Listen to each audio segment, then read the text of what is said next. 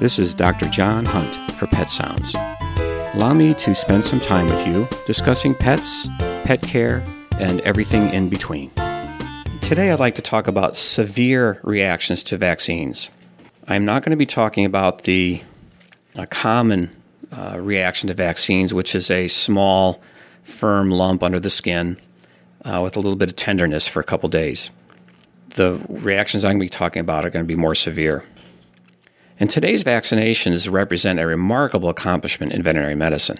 They are effective and, most importantly, they're safe. However, there's a small population of animals that may react severely to vaccines. I have vaccinated thousands of dogs and cats, and I do not recall a fatality directly related to a vaccine administration. But animals can go into anaphylactic shock.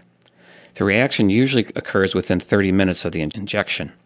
The owner and patient are usually still at the hospital or a short ways away on their way home, so immediate medical attention is available. The patient's face can swell up, they begin to pant, and breathing becomes very hard, and the patient can become weak and even collapse due to shock.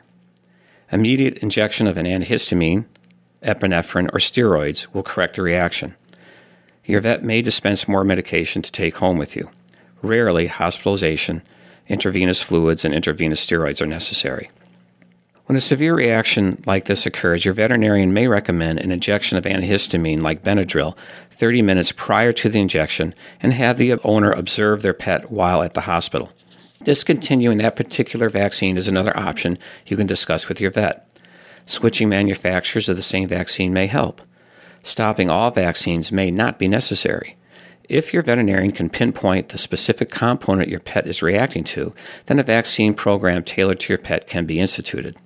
If the vaccine is discontinued, then measuring titers in the blood for the disease being vaccinated against may help monitor your pet's level of protection. However, titers are not a perfect measure of protection. A protective titer may not reflect the true cellular or local immunity to the corresponding disease, so I do not tend to recommend titers.